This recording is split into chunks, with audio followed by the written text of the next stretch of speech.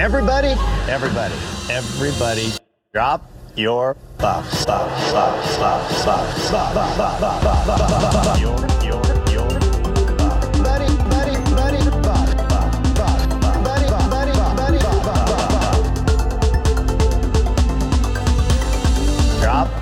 Your buff.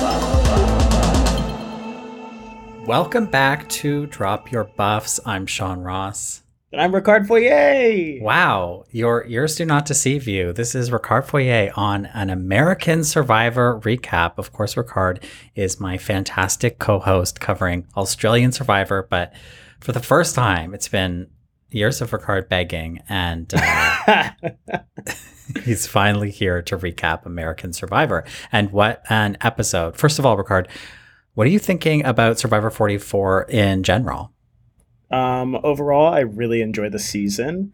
I try not to get too hung up on the order in which people are voted out, because there's always a reason for somebody being voted out. And I don't know.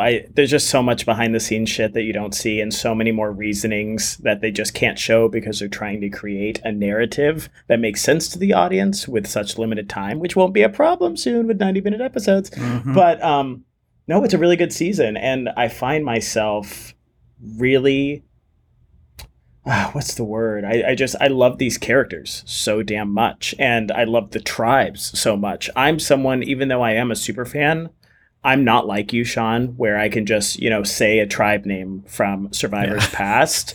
I think I will always know this season as having like the Tika 3, like they will stand out to me as almost its own character, this trio.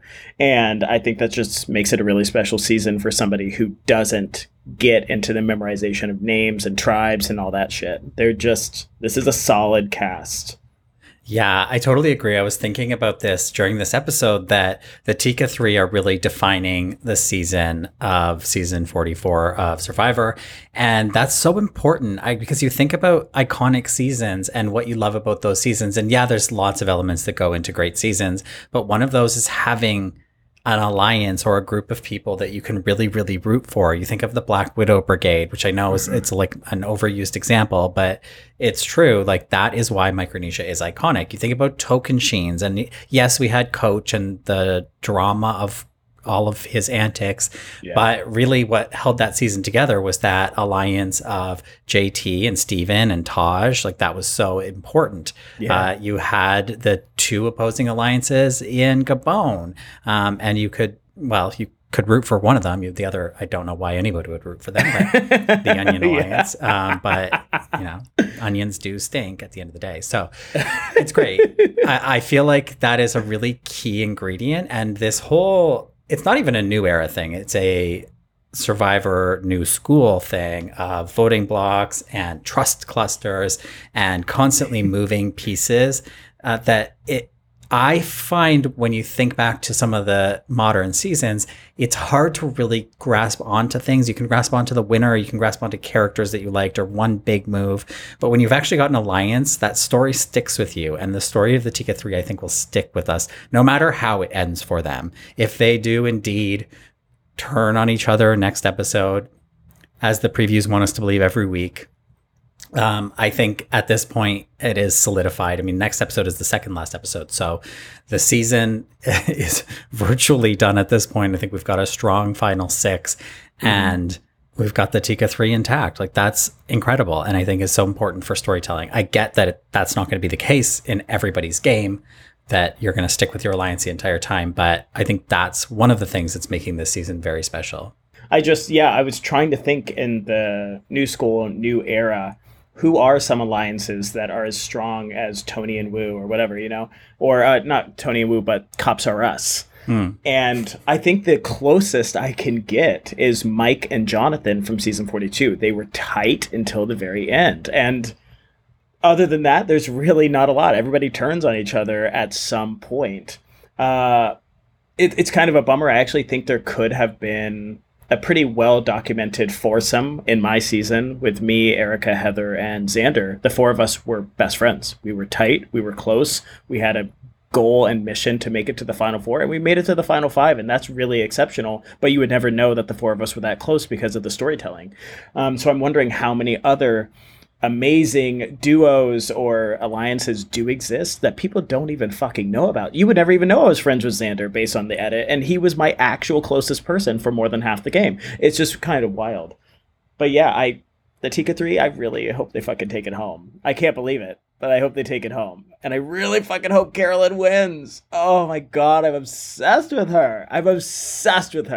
Yeah, this was really the Carolyn Weiger hour, which she sort of faded a little bit into the background post-merge. I mean, she was always there with the Tika 3, but I mean, some of her antics have not been front and center, and well, they made up for it with this episode because there's so much. And so I want to just dive into it because I really loved this episode. I thought this was a great episode of Survivor and just another great episode for Survivor 44. We have to talk about Carolyn blowing up after Tribal Council because I just thought there was so much great content in here because it's real, it's honest. You see this, that's what makes the stories of alliances so great, is that they can have their arguments and it doesn't mean they have to go their separate ways. They have to work it out. And this alliance isn't perfect. It's messy. And here's a great example where Carolyn was left out of the vote, or they didn't go the way that Carolyn wanted. You saw her last episode trying to pull together the vote at the last minute against, who was she trying to get them to vote against? Danny? Heidi? I can't remember, but she was trying to sway Carson right before Tribal Council, and he was kind of like, I don't love this last minute change. Danny. Yeah. And so here she is having to face them, and she's screaming at them to the point where the other four are kind of being like, oh my God, like, Carolyn, chill. And I just loved it because there were so many great exchanges, like Jam saying, you did this to me, and Carolyn saying, that was one time, and Jam saying, this is one time, and Carolyn being like, but it's now. Like, it's just great stuff. And she has such a sorry, I keep swearing. She has such an awareness about herself and knowing, like, I know that this is going to pass. I know but I need to say it. I need to get it out of my system or I'm going to explode. And then we can move on and be friends again. And she knows what she's doing, but she has to be authentic to herself. There are so many times out there that I was like, I want to fucking scream, but I'm not going to. And then I think that was detrimental to my mental health out there because I was just losing my mind. I was so frustrated. I hope that this is actually helping her progress her game by having it off her chest and not thinking about it again. It seems to be that way. And I kind of wonder whether there's something to that lowers her threat level in the game, that people see her as a little bit more emotional and therefore less strategic, because when somebody's just stoic all the time, the assumption is, oh, they are plotting, they're scheming. Yes. I can't trust them, I can't read them, etc. Where Carolyn's just an open book, and yet people are underestimating her as a result, which is interesting. Yes. Okay, well, they do make up the next morning, and they decide, okay, we have to make sure that Danny knows that Heidi cast the one vote for him. That's what we need to do. And so Jam's like, I'll do it. Jam goes and talks to Danny. Danny's like, once again, great story. Don't believe the story. This is the second time, at least the second time, that Danny has not believed and made a big deal about not believing a story that is dead ass true. The first time. What was it? Jamie, the idol? That's right. That Jamie told everybody that her idol went home in Kane's pocket and nobody believed her. So Danny, I don't know. On one hand, we've got Carolyn who's reading Danny like a book, and we've got Danny who can't read any situation whatsoever. Carolyn is fucking badass. Like, even that, not to jump ahead, but her specifically going up to Danny, spinning a whole story of being able to take out Carson just to read his reaction, and then she's like, yeah, I know what's up. Walks away. Amazing. Yeah, it was brilliant. I really loved it. And then this other Carolyn moment, which I think is truly like in the Hall of Fame of Survivor iconic moments, is the lobster. And I have to say, like, this, I think, is coming out of sequence because she was famously wearing what I don't know. So they found the lobster, and her and Lauren had the little fight over who was going to get the lobster. Carolyn won out. She's talking about making a hairpiece with the lobster body. Then in confessional, she says, "Oh, and Jam Jam found this for me," which is the long leg that she put on her finger. Uh-huh. I don't think that's a lobster leg, because she said Jam Jam found this, which is like just something else, right? Like it could be a crab leg, I was thinking. Uh-huh. Yeah. But that she was wearing in her hair in the last episode while they were talking strategy before Tribal. I mean, she could just be now acknowledging to the audience, of like, I just found this thing and it kind of goes with this thing that I've already had. Yes. I think you're right. Right. Because we saw the whole tribe was there. It was like after their little kumbaya meditation session. Crying. The vibes were vibrating in that circle. Jamie really like put them all in an emotional chokehold. That was wild. She's great, and we're getting a lot of point of view of Jamie. I know we're not getting a lot of screen time, and I think that is purely because she is not part of the Tika 3, and that has nothing to do with her potential journey to the end or her potential to win the season. It's just she doesn't have the big alliance, that's really going to make the season. But we get a lot of Jamie point of view. There is. But returning back to the lobster, because I have more to say about this. It was so iconic because the lobster really came to nothing. Like, yeah, she wanted to make a little hairpiece, but like it wasn't going to work. But the finger accessory was all-time great Survivor moment for me because she's pointing with it. She's scratching her face with it. We know she was putting in her hair our last episode. Like the mileage we're going to get, and just the way that she was talking about it was so honest and like vulnerable that she's like, when am I ever going to see I'm never going to see something like this again. I mean, she could just walk down the seafood aisle of any grocery store, but she just loved that thing so much and embraced it so much. And she, like, it was very much between the lobster and the whatever it was, crab leg that she was wearing on her finger. It was giving like Chromatica. It was giving Lady Gaga. I mean, there's the visuals of her wearing like the bug head piece. That was the lobster. Mm-hmm. And then famously, she has the finger extensions that she performed the Chromatica ball in. That was the crab leg. Like everybody else, everybody is playing Survivor in Fiji, and Carolyn is playing Survivor in Chromatica. And for that, she will always be iconic. Oh, and her facial expressions. I just can't get enough of her facial expressions. When Danny's talking and she's like, she fucking hates Danny, it seems. She hates that motherfucker.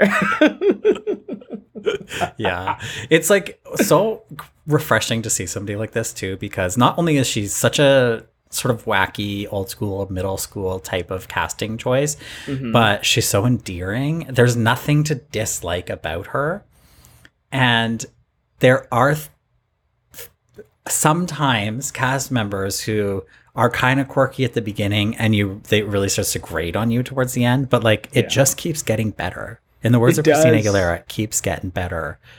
For Carolyn, it's wild. Like, I love Carolyn. I love her. Oh, I wonder if it's going to influence the future of casting, with them being like, you know what? Let's just cast some wild people for chaos now. Well, I hope they do, because this history repeats itself. And this happened with Coach. Like I always say that Coach was the prototype for the Russell. I think in like a lot of ways, in that Coach was like a very unique person, hogged a lot of screen time, unique confessionalist, just total wackadoo person.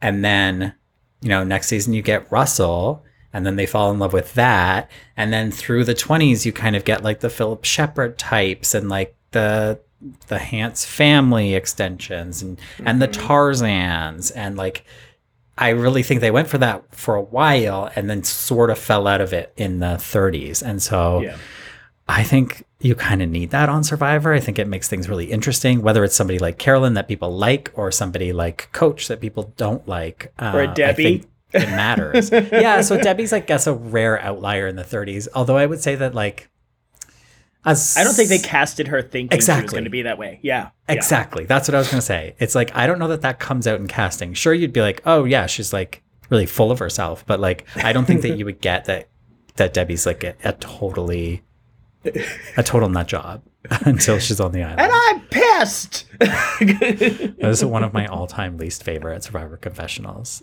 I loathe that Because it confessional. sounds fake. It's like her fake facial as expression hell. is completely fake. It is fake.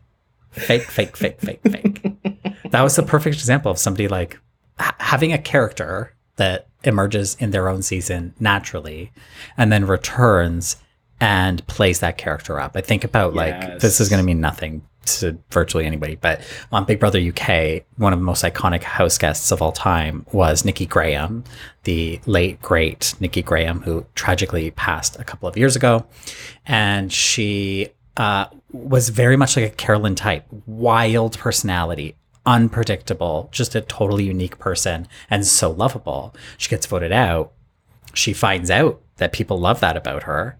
Then she gets put back in the house in a twist, and she acts, and it's a big turnoff. And so where she left the house the first time to tremendous applause, when she left the second time, there were boos. Yeah. Because people saw right through it. So that to me is what happened to Debbie. Anyways, that and that she's like a fucking psychotic Trump mega whatever. She's like, yeah, she believes the Clinton Foundation is trafficking children through a pizza place, like the whole thing. Just look at her Twitter. Okay. Besides that, let's get to the immunity challenge because they're playing an iconic challenge. It's Last Gasp. And I have to say, are you upset that you didn't get to play Last Gasp in 41? Not one bit. Oh my gosh. Like psychologically, I think it would really mess with me and I would probably leave before the water even got up to that level. I'm proud of anybody for even sticking it out to when the water starts to raise. Like Lauren was first out, I think a little prematurely to what she probably could have done, but I would have been gone way before that. No, they're absolutely terrified. What's wild to me is all the people that wrap their legs. I'm like, oh, that would mess with my mind even more, knowing how many steps it would take to get out of there when you do start to panic. I don't know how they do it, but I know that would also be a detriment to the game because now you're just like flipping your legs and you're trying to keep yourself steady. I don't know. Sorry, to answer your question, not one damn bit am I sad about this. I am intrigued that because they film back-to-back 43, 44, these 44 people potentially are thinking they're their first iteration of new Survivor to do this since old school. They didn't know about 43. They didn't know about it being broken by Carla and Owen, you know? So that's kind of fun. I wonder if they wondered if another season had done it or if they were the first. I have to say I famously met Carla this week. Yes. Me and Carla went for drinks with Carla's wife, Lisa, and Carla Lisa. was lovely.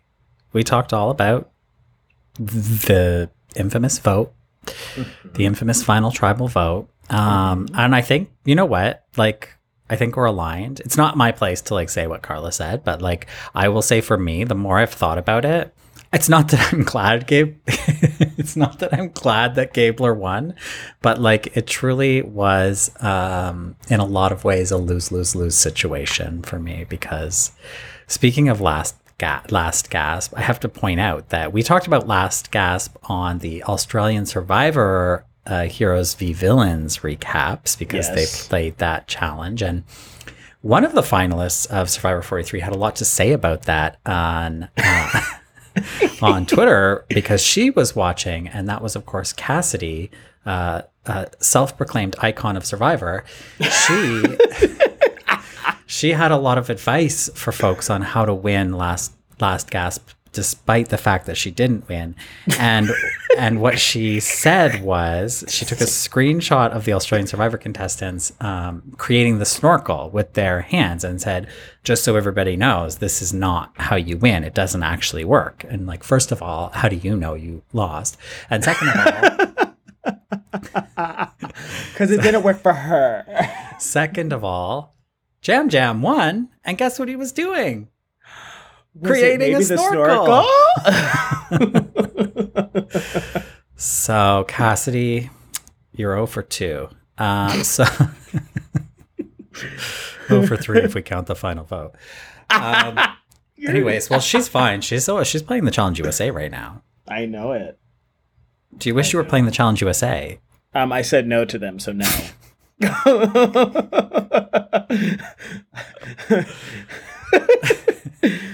No. Yeah. Well, it's a classically terrible game. I think it was Tyson said that he would never recommend that anybody play it. So yeah. Well, I loved Jam Jam's win. I loved his win in Last Gasp. It was like I don't get emotional often at challenges, but I thought that this was nice. I certainly don't worry. I didn't cry. I don't like. I cried. Get ahead of yourself. I know you did. You know, it's not that he won that made me cry. It's seeing everybody legitimately cheer for him in such a. I mean, they were applauding him and so happy for him. And when he started talking about his brother and his parents both being all being physical people, athletic people, and him just not even starting to get self-deprecating, but just saying how proud they're going to be of him. I definitely was shedding a few tears on the side of I-5 while I was watching this. I had to stop. I was driving to the airport. I'm in New Orleans right now. I had to fly until 6:30 this morning through the night. And on my drive over, I was like, shit, I have to record. I need to watch the episode. So I pulled over on the freeway to watch it. The things Ricard does for Drop Your Buffs are truly unparalleled. It's wild. I think welcome. all the Buffies should give him the Buffies should give him props. So this is a thing that's happened is that I saw. One of our wonderful patrons posed the question, what are Drop Your Buffs listeners called? And so I put up a poll. Well, not a poll, but I asked for submissions from people, and we got a lot of Buffies, and it never even occurred to me.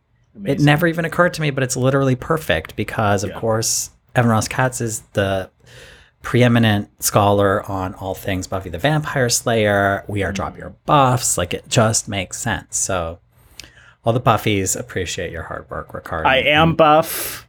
Yeah, it works. Yeah. Yeah. You have a buff.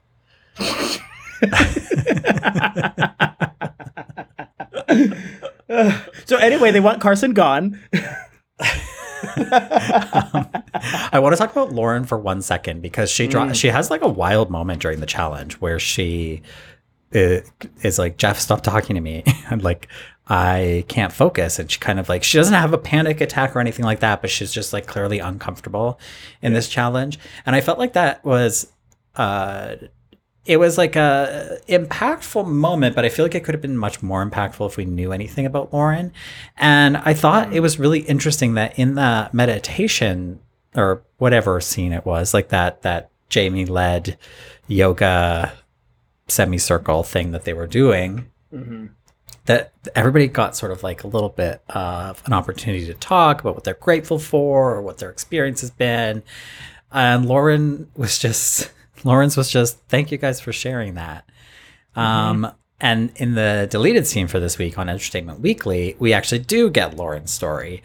And I feel like Lauren is so weirdly under-edited this season. Like the final 7 here and the final 6 remaining are all really, really strong. And I feel like Lauren's in an interesting position, but for some reason we know nothing about her. And I find that really odd. Yeah. And even the content we did get last week, I think it was last week, where we had her backstory about, you know, her family underestimating her and her proving to her family that she is worthy and that she can do things and she can be a single parent and she doesn't have to live on welfare. I know that's a lot of little facts that I was able to recall about her, but still we're not getting like, why does your own family underestimate you? Like, what is the emotional, like, yeah, we know nothing. We don't know shit. And it's wild. And it's disappointing because particularly in this episode where Lauren and Jamie vote with Tika for reasons I don't understand at this current time. So confused. It would be nice to have a better sense of what they are perceiving their place in the game as being, because we're getting Jamie POV, and I think I can sort of understand where she's coming from. But Lauren, I just like, as these two women who are the last remaining Ratus, it's just like I don't know what they're thinking, and particularly Lauren, I really don't know what she's thinking. Yeah. And so I felt like what was a good moment could have been a really great moment had they just, in that previous scene, seeded a little bit more about her. But yeah, that is what it is. It's unfortunate. I mean, and I really enjoy Heidi for the most part.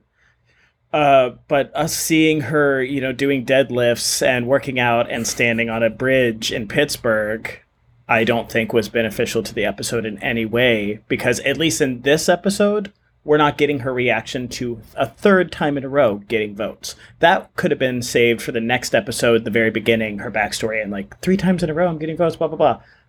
It just, none of it really fit, and I really wish I understood why Jamie and Lauren voted the way they did. I really did. They showed a little tiny blip, but it still doesn't add up to the overall arcing story of like, you're going to let these 3 people stay in power when Danny is willing to work with you? it's not adding up. I have to really wonder what Heidi's game is going to turn out to be, because we get these little seeds, and like Heidi has really emerged in the post-merge, and we're seeing her do these things in a backstory that are like sort of reminiscent of Xander's backstory, like I work out. And I have to say, I did have to rewind it several times, because I thought when she was hanging off, you're calling it a bridge. Do you know where she was? Yeah. Where was it? Pittsburgh. Heidi. Of course it was Pittsburgh. I was like, is it Seattle? Like there's a little bit of a mountain in the background. Because at first I thought she was in Toronto. I thought she was at the Skywalk at the CN Tower, because it's the same outfits and the same. Okay, wait, pause. Okay, so you're talking about when she was hanging over the edge, a specific photo. Yeah. I was talking about when she's just standing wearing this like coat on a bridge. Yeah, I know the one. The beautiful she's photo. In Pittsburgh. Oh, I don't know where she was in that. No, I don't. I almost thought so I rewound it, because it's literally the exact same ensemble they put you in at the CN Tower. Mm-hmm. And it's called the Skywalk, and it's the whole thing. You like lean off. It's all the same. Did Marianne do that after her win? Yeah, she did. Marianne did that. And I thought, that's wild that Heidi has a Toronto photo. Rewound it. It's not Toronto. It's like, I don't know any of these buildings, and also the island is all wrong. Mm-hmm. But and I was like, well, where is this? So I thought maybe that's Seattle Space Needle. Do you think they have? We don't have that. No. Wow. I wonder where it could be. We'll have to ask Heidi. I'm actually surprised the Space Needle doesn't do that, but no, we don't. Yeah. Hey, there's $1 million idea. Let's approach the Space Needle. Maybe it's because it's rotating. They can't do it. The top of the Space Needle rotates. Oh. I don't know.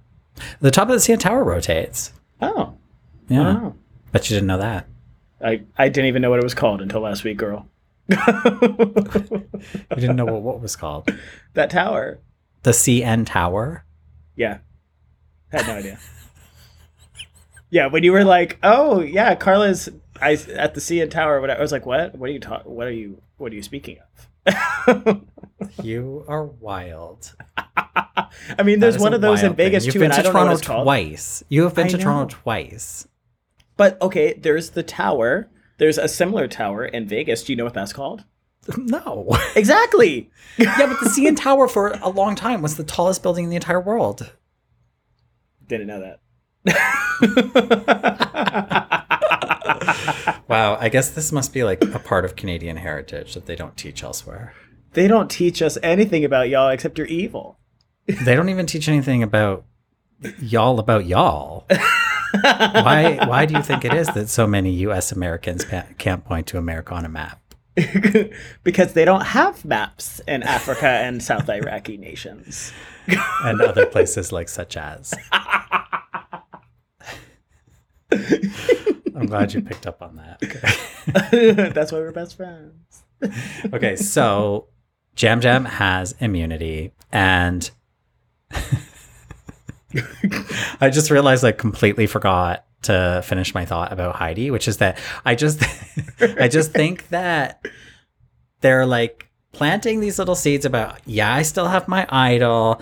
I'm figuring out how I'm going to get to the end. I voted against Danny. She lies to Danny. Danny believes her lies, as Danny tends to do, but disbelieves truths, believes lies. And like, I still feel like she's playing a really strong game, but I don't know where it's going. Like, I know where it's going. Do we see final 3, final 4 for Heidi? I actually do see final 3, and I specifically see it because of her idol. I actually was thinking the exact same thing about Xander yesterday. I truly was, when watching the episode, of Xander's idol didn't matter because we weren't going to vote for him to win. I love you, Xander, so much, but like, I've told him this. Don't worry, he's not listening. I know. But like, you know, it didn't matter that he was going to be in the end or the final 4. Like, he wasn't going to win in a few of our minds, right? And his idol meant nothing. Carolyn's idol means something, or could have potentially meant something. Heidi's does not. And the amount of flashes that we're getting of Carson with fire reflecting in his glasses, I think it's going to be a story of, you know, the Tika 3 are going to be in the final 3. Heidi's going to get to the final 4 unexpectedly because of an idol instead of Jamie or a Lauren or whatever. And Heidi's going to beat Carson's ass in fire. Like, why do they keep showing the fire when there's not even a fire in front of him in his glasses? They do this shit. They did the same thing with Deshawn in episode 2 or 3 of my season. That's just my assumption on it. And I think she's going to make it to the final 3 over one of the Tika 3 because of fire. I do really like that close read of the edit and the foreshadowing of Fire and Carson. I do have to wonder, though, if Survivor's like that attuned that they're doing these kinds of things, because they couldn't even give Erica an edit. So, like, I really like that, and if it happens, like, gagged. But I have to be cautiously optimistic about it. Yeah, she's had votes on her 3 times, and we've barely heard about the damn idol, and she hasn't played it. Like, it clearly doesn't matter to the story, and so I just feel like it's going to be a piece that gets her to the final 4, just like it did for Xander. He's going to be like, I don't even need to play this. Like, and she can play the idol at 5, yeah? 5 to get to 4, yes. Right. I was surprised to hear them say that this was the last opportunity to play Shot in the Dark. Final 7? Yeah, listen. The amount... it made no sense. I continue to be confused that everything else works except for the Shot in the Dark. Further, like, it just... I don't understand that. Has it always been 7? Yes. That's wild. Yeah, I don't get it. Because I think the Shot in the Dark could actually be a huge, really wild twist to the game if they upped the ante. Like, if you keep it to this point, you have an even better chance of being safe if you play the Shot in the Dark. But your vote means so much more in the final 6, final 5.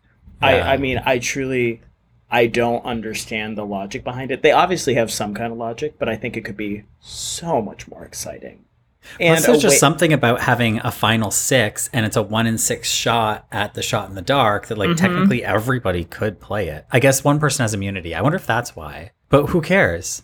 Because, I mean, like, even are they worried that at final 6 everybody except the person with immunity plays their Shot in the Dark? But it shouldn't matter. Wouldn't they love that? There would be one vote. One person sends somebody home. That would be. And it shouldn't matter. It truly should not matter that there are more opportunities for a vote or for a safe or not safe in the pile than players, because that's how it is once you hit the merge. They switch it to 12. I think it's 12. But that doesn't dwindle down as they vote out people. It's still the same amount of scrolls in the bag. So it doesn't matter if they're at 6 and there are 7 scrolls in there or whatever, or 5 and there are still 6 scrolls. It should not matter to the game. Let's just get rid of it. How about that? I was so stressed about it. I mean, the fact that they brought it up, I was like, well, somebody's playing their shot tonight. Weird. Yeah, because they did not bring it up in season 42 at all, did they? I thought they cut it out of the season. In 42 or 43. one of the seasons I felt like they actually had basically cut it out because they didn't even talk about it. I think it was 43. I think they mentioned it like maybe once or twice, but don't quote me on that. It's a good thing we're experts here. Very. Well, I couldn't watch 42 the same way. It was like way too soon. It was way too like triggering. I genuinely struggled watching 42. It was too much. Yeah, I struggled watching it too.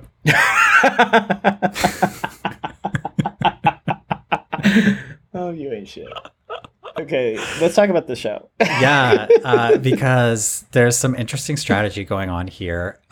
We have Carson, who is the Survivor superfan, sort of like breaking down why this is a pivotal vote, especially with the Tika 3 being a title alliance, that they're still outnumbered. And if they can just make it through this vote, they're in a far better position. And so that's great.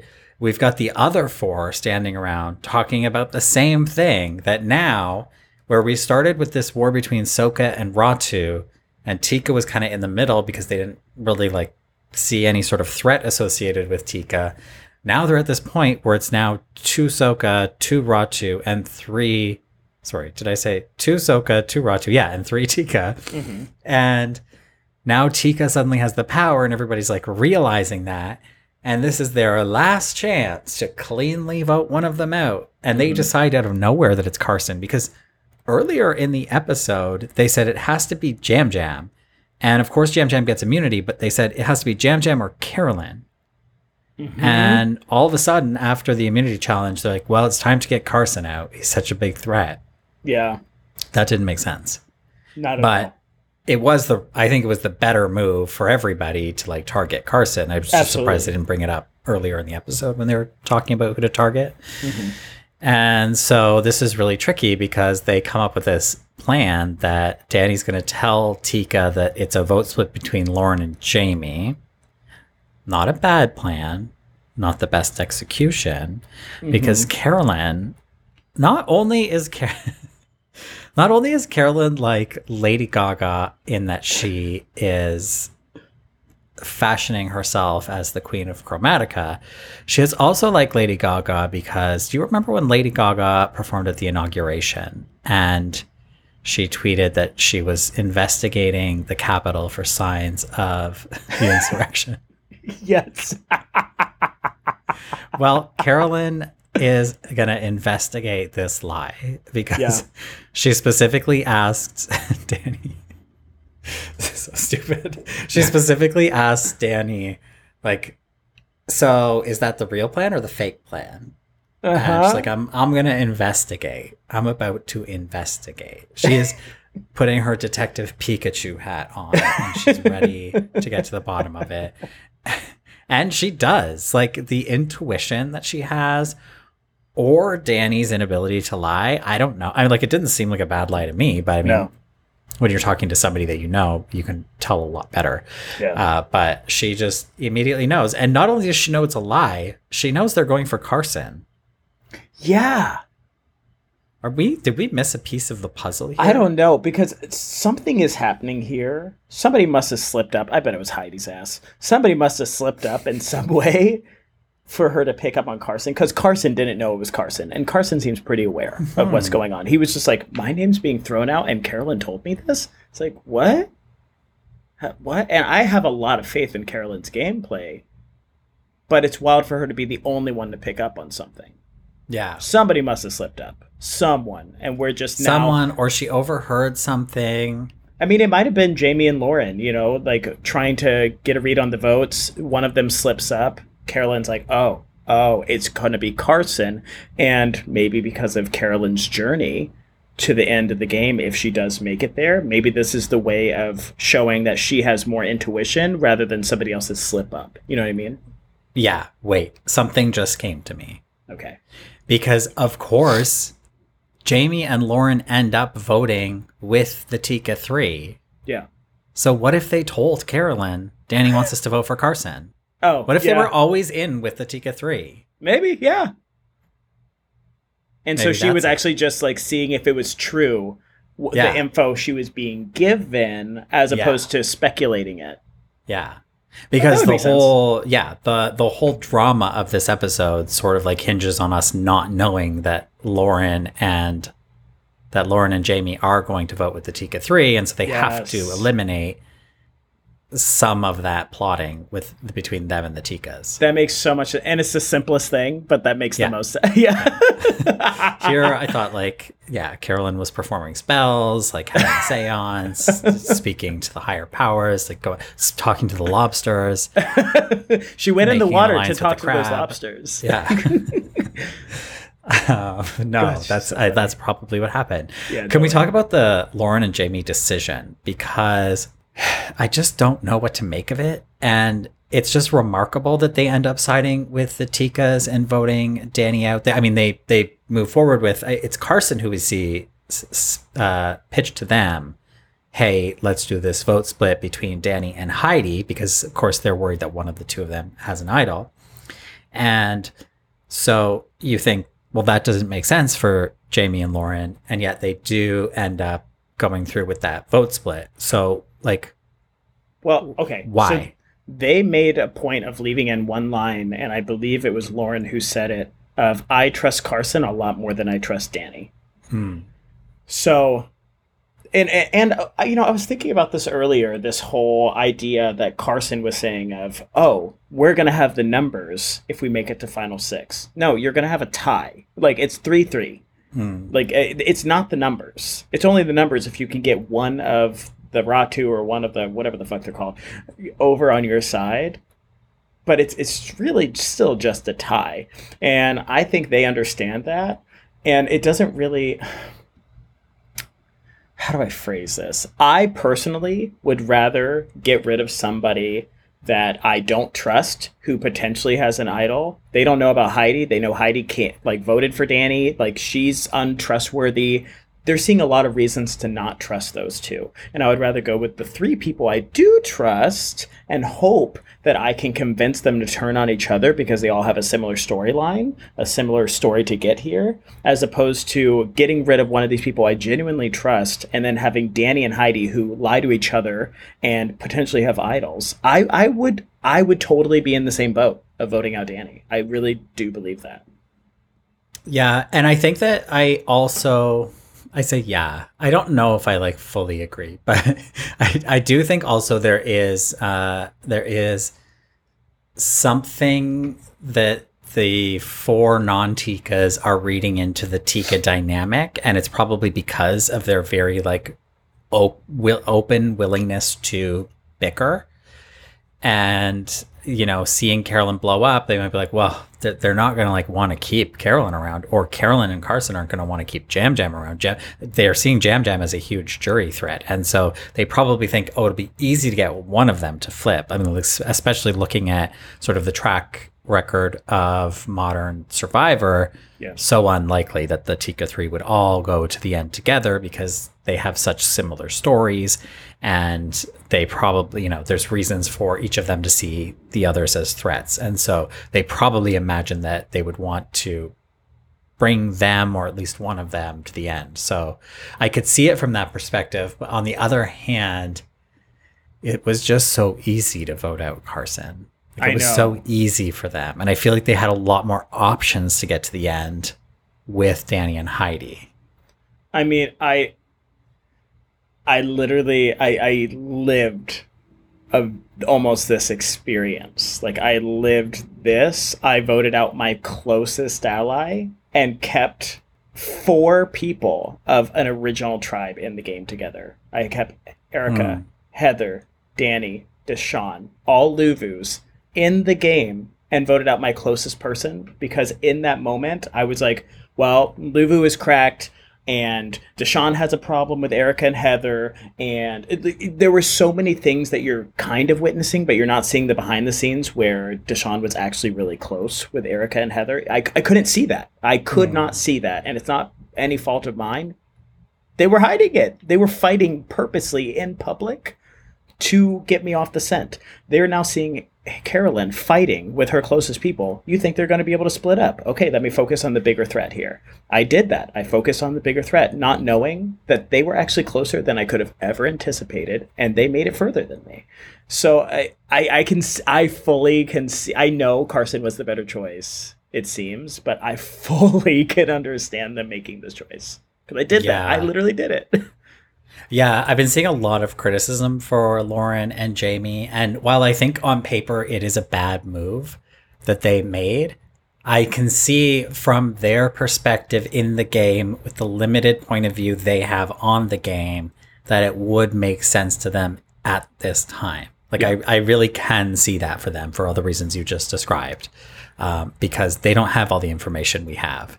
And the information we do have, I mean, we just saw them, the morning before witnessing, or the night before, whatever, after tribal council, this screaming fight between Carolyn and Carson and Jam Jam. So like, that's what they're basing things on, right? Yeah. And they weren't even meant to be privy to that conversation. It's just that Carolyn is loud and wears her emotions on her sleeve, that they knew that was the case. And so I would imagine they would think it would be quite easy to take advantage of that. Yeah. Interesting. But then at tribal council, I have to ask, and I know I'm jumping ahead here, but why did Carolyn originally write Lauren's name down and then cross it out and write Danny's name down? Okay, maybe I didn't have my glasses on. I thought she wrote down Carson's name and crossed it out. No, she wrote down Lauren's name. I swear it said Carson. Guaranteed. It's and Lauren. I was so confused all night long. Like, what the fuck? Okay, that's funny. I didn't see that. I don't know if I'm not the best at sort of like gaming out many voting scenarios in my head, but like, is that a safety net option in case somebody, like, in case Danny or Heidi played an idol? But even then, I mean, it could have been that if they didn't trust that Heidi, because what if Danny and Heidi did have idols, and then both of them had idols. And then now it's just going to be, and she knows she's playing an idol for Carson. So then it's only between, she would go home, right? Wait, yeah. Would she go home? Well, no, but she'd have the potential of going home. Yeah. Her, Lauren, and Jamie would be the three eligible to go home from a revote. And they would totally vote out Carolyn over those two. So. Or and it could be shot, maybe because it was the final night to play Shot in the Dark, and they thought, okay, well, like, let's say Danny has an idol, because I don't think they think Heidi has an idol. Let's say Danny has an idol. Heidi plays her Shot in the Dark. She's safe. I could see that. Then what? Yeah. I could see that. And going back to Jamie and Lauren, and the idea of getting out Lauren, I how easy would it be for Jamie and Lauren are seeing that they are able to split up from Danny and Heidi and go with the Tika folks, and if they vote out Danny instead of one of the Tika, they have the power to go with the Tika votes. And like, Tika doesn't get to just choose which of the two tribes to pick from. They're the majority, so they make the most sense. I don't know. There's just a lot there. Yeah.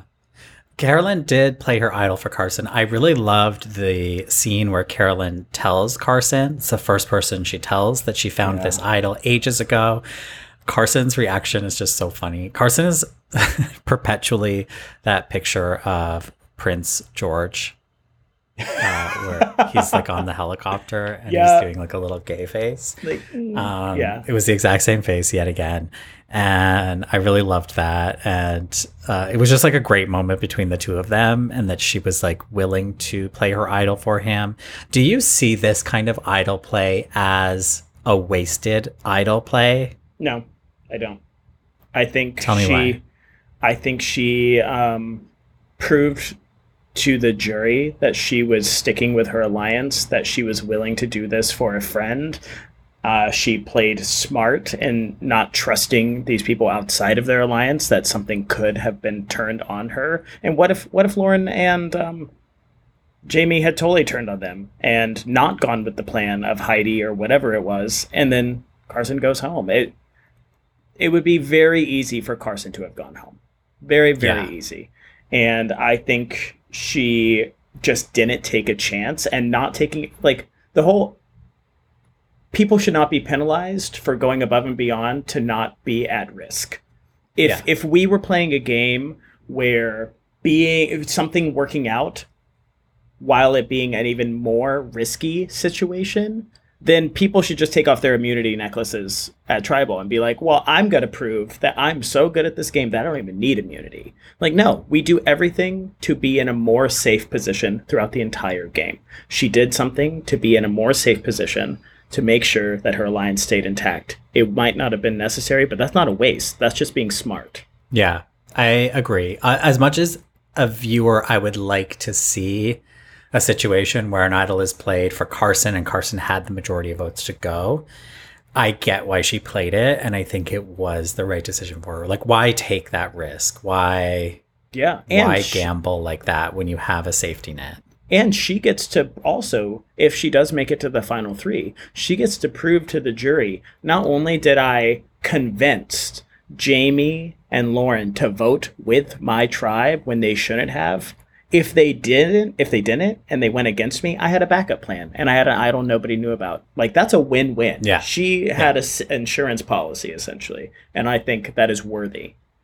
And it flushes her idol. And I'm a big proponent of flushing your idol because once, like, Carson found out about it, she tells Carson about it.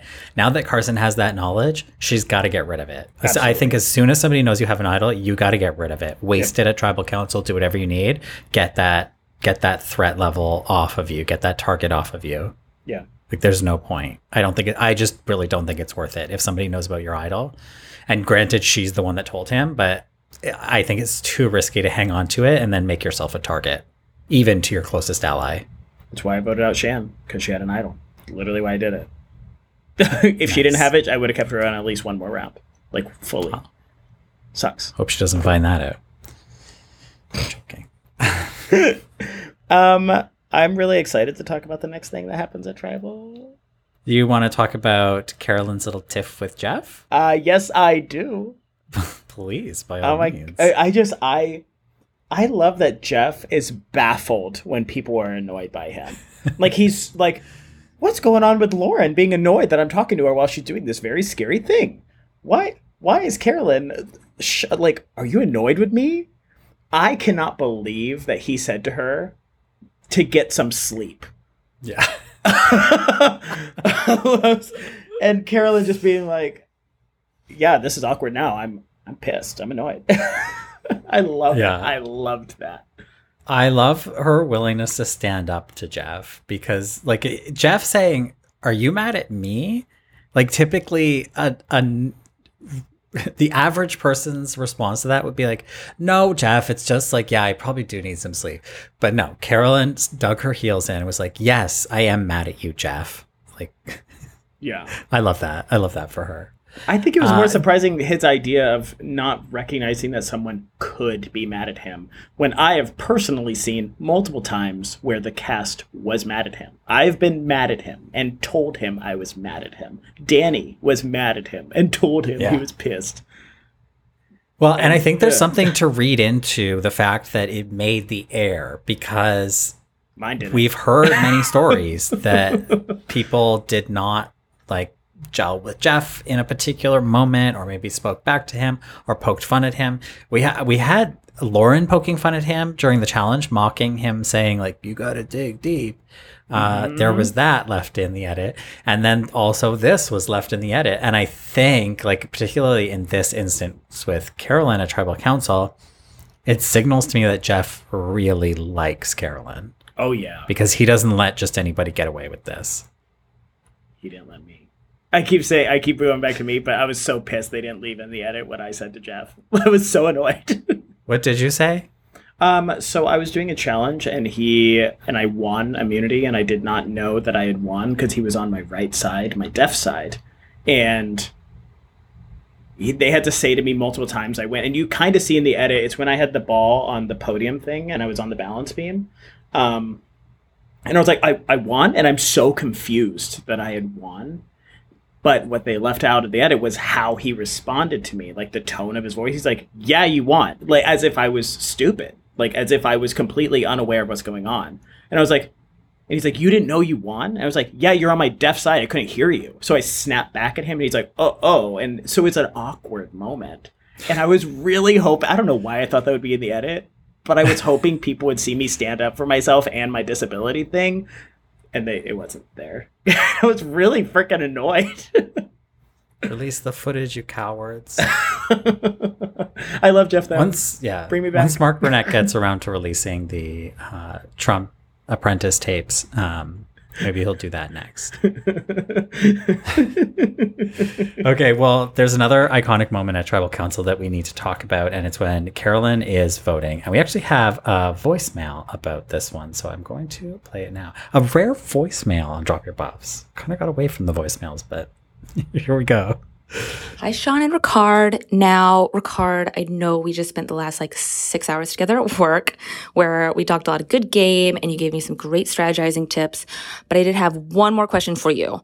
And since I hadn't watched this episode live and I just finished it a few minutes ago, I wanted to get your input on that tribal council. Specifically, what exactly was up with Carolyn in the voting booth? Because we see her counting on her fingers and we see her feeling up the pages with her hands. And then they made a point to show us how everyone's noticing how long she's in there. And then even after all of that, her vote was the crossed out Lauren vote. So I just wanted to ask, and I'd love to hear your guys' thoughts. Sean, I love the podcast. And Ricard, I will see you tomorrow. Thanks, guys. What? First of all, who is this? Okay, so everyone, I'm a flight attendant, and I just worked a red-eye flight to New Orleans. I actually might see Hi after this. But that is my coworker Kylie, who I just met last night. She's a big Drop Your Buffs fan. She's a big Buffy. She's a Buffy, loves Survivor.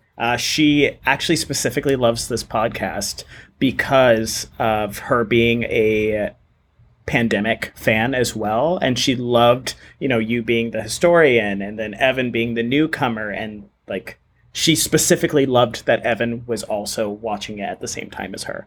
So we worked together last night and she was so excited to talk Survivor.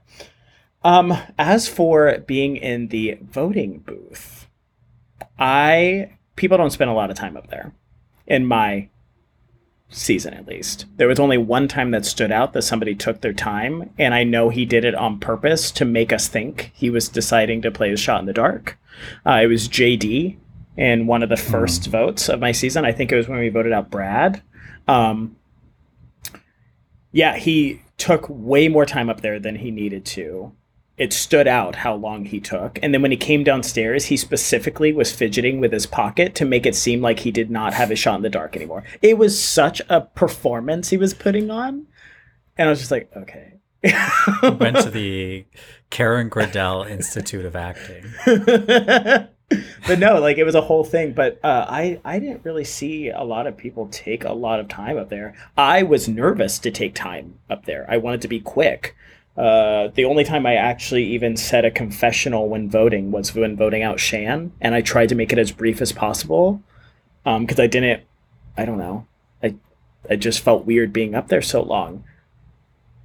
Carolyn being up there so long, that is absolutely wild. I can't imagine, especially the time lapses of her count that. Yeah. You're so stressed when voting, and the fact that we go in order from left to right with voting. Heidi was waiting to do her vote still. So voting not being completed and that not being the last vote, that I'm sure that was a very awkward, stressful moment and a lot for Heidi to process, and her tribe, the Tika 3, being like, what is going on? The biggest thing that stood out to me was when she was feeling the paper. Did you notice this? She was feeling the paper, and I thought she was trying to figure out what people had written before her on the paper. The indents? Tracing the pen indentations. Yes. That's when she put her fingers down. I was like, oh, she's trying to figure out if they wrote Carson's name. That's what my mind defaulted to. But they're using a marker, and they replace the paper, so it's not gonna do anything. If only she brought the crab leg finger extension. I think that has a little magic in it, and she might have been able to discern. Yeah, I probably had to stay back at camp Couldn't have an extra voter there. Yeah. Okay, very interesting. Okay, before we wrap it up, I have to address a controversy from last week because I should probably take this opportunity on the podcast to announce that yes, I am white and uncultured because I have never heard of an apple empanada. Oh. And wow, did I get dragged for that? Because I said on the podcast that I was like, wasn't it crazy how Jeff said apples and bananas?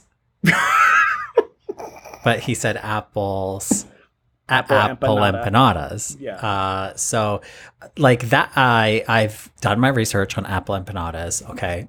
As a kid, that's what we would call like an apple turnover, basically. Mm-hmm. So, I can't help that I'm white. I can't help that I'm uncultured, and for that I truly apologize. Yeah. And I'm gonna go have an apple empanada now. Wait, did we even say who got voted out? Danny got voted out. Well, yeah, of course Danny got voted out.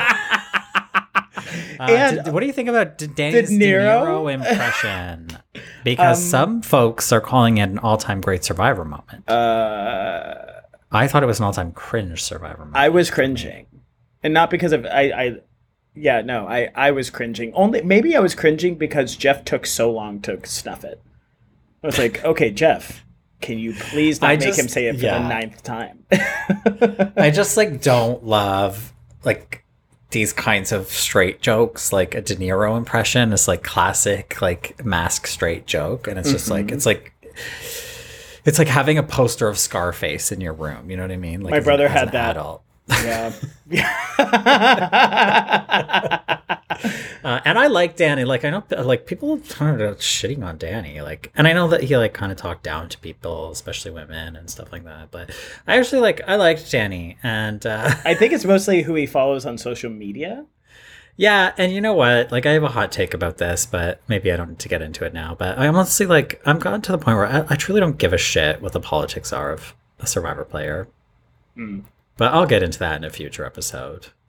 Maybe that's why I don't care that Gabler won anymore. Here, you and I both hung out with Danny a lot for. Yeah. I don't. Was it the premiere? It was one of the episodes. It was the premiere. Yeah. I'm not saying anything about who he is outside of Survivor or outside of a Survivor event. I don't know him like that. He was a very, very lovely person. He treated me with a lot of integrity and kindness. His family, his daughter, his wife, who was expecting his sister. His sister. He has an amazing backstory. His family is awesome. And I think it's tough when we play this game, and the whole point of the game is to create a community with people that are nothing like you. They specifically cast us all to be different. They did not cast a whole bunch of gays that all have the exact same views to be besties. They want to see how can you create a community with these people, and you bond a lot. And I understand it's difficult when you then get in the real world and you have a difference in opinion, but you bonded and you are friends, and it's what can you do with this new knowledge of these new different types of people? Can you be a better person after that? And he has at least shown to me he's a great person, and that's what I would like to keep and stick with. He's a nice human.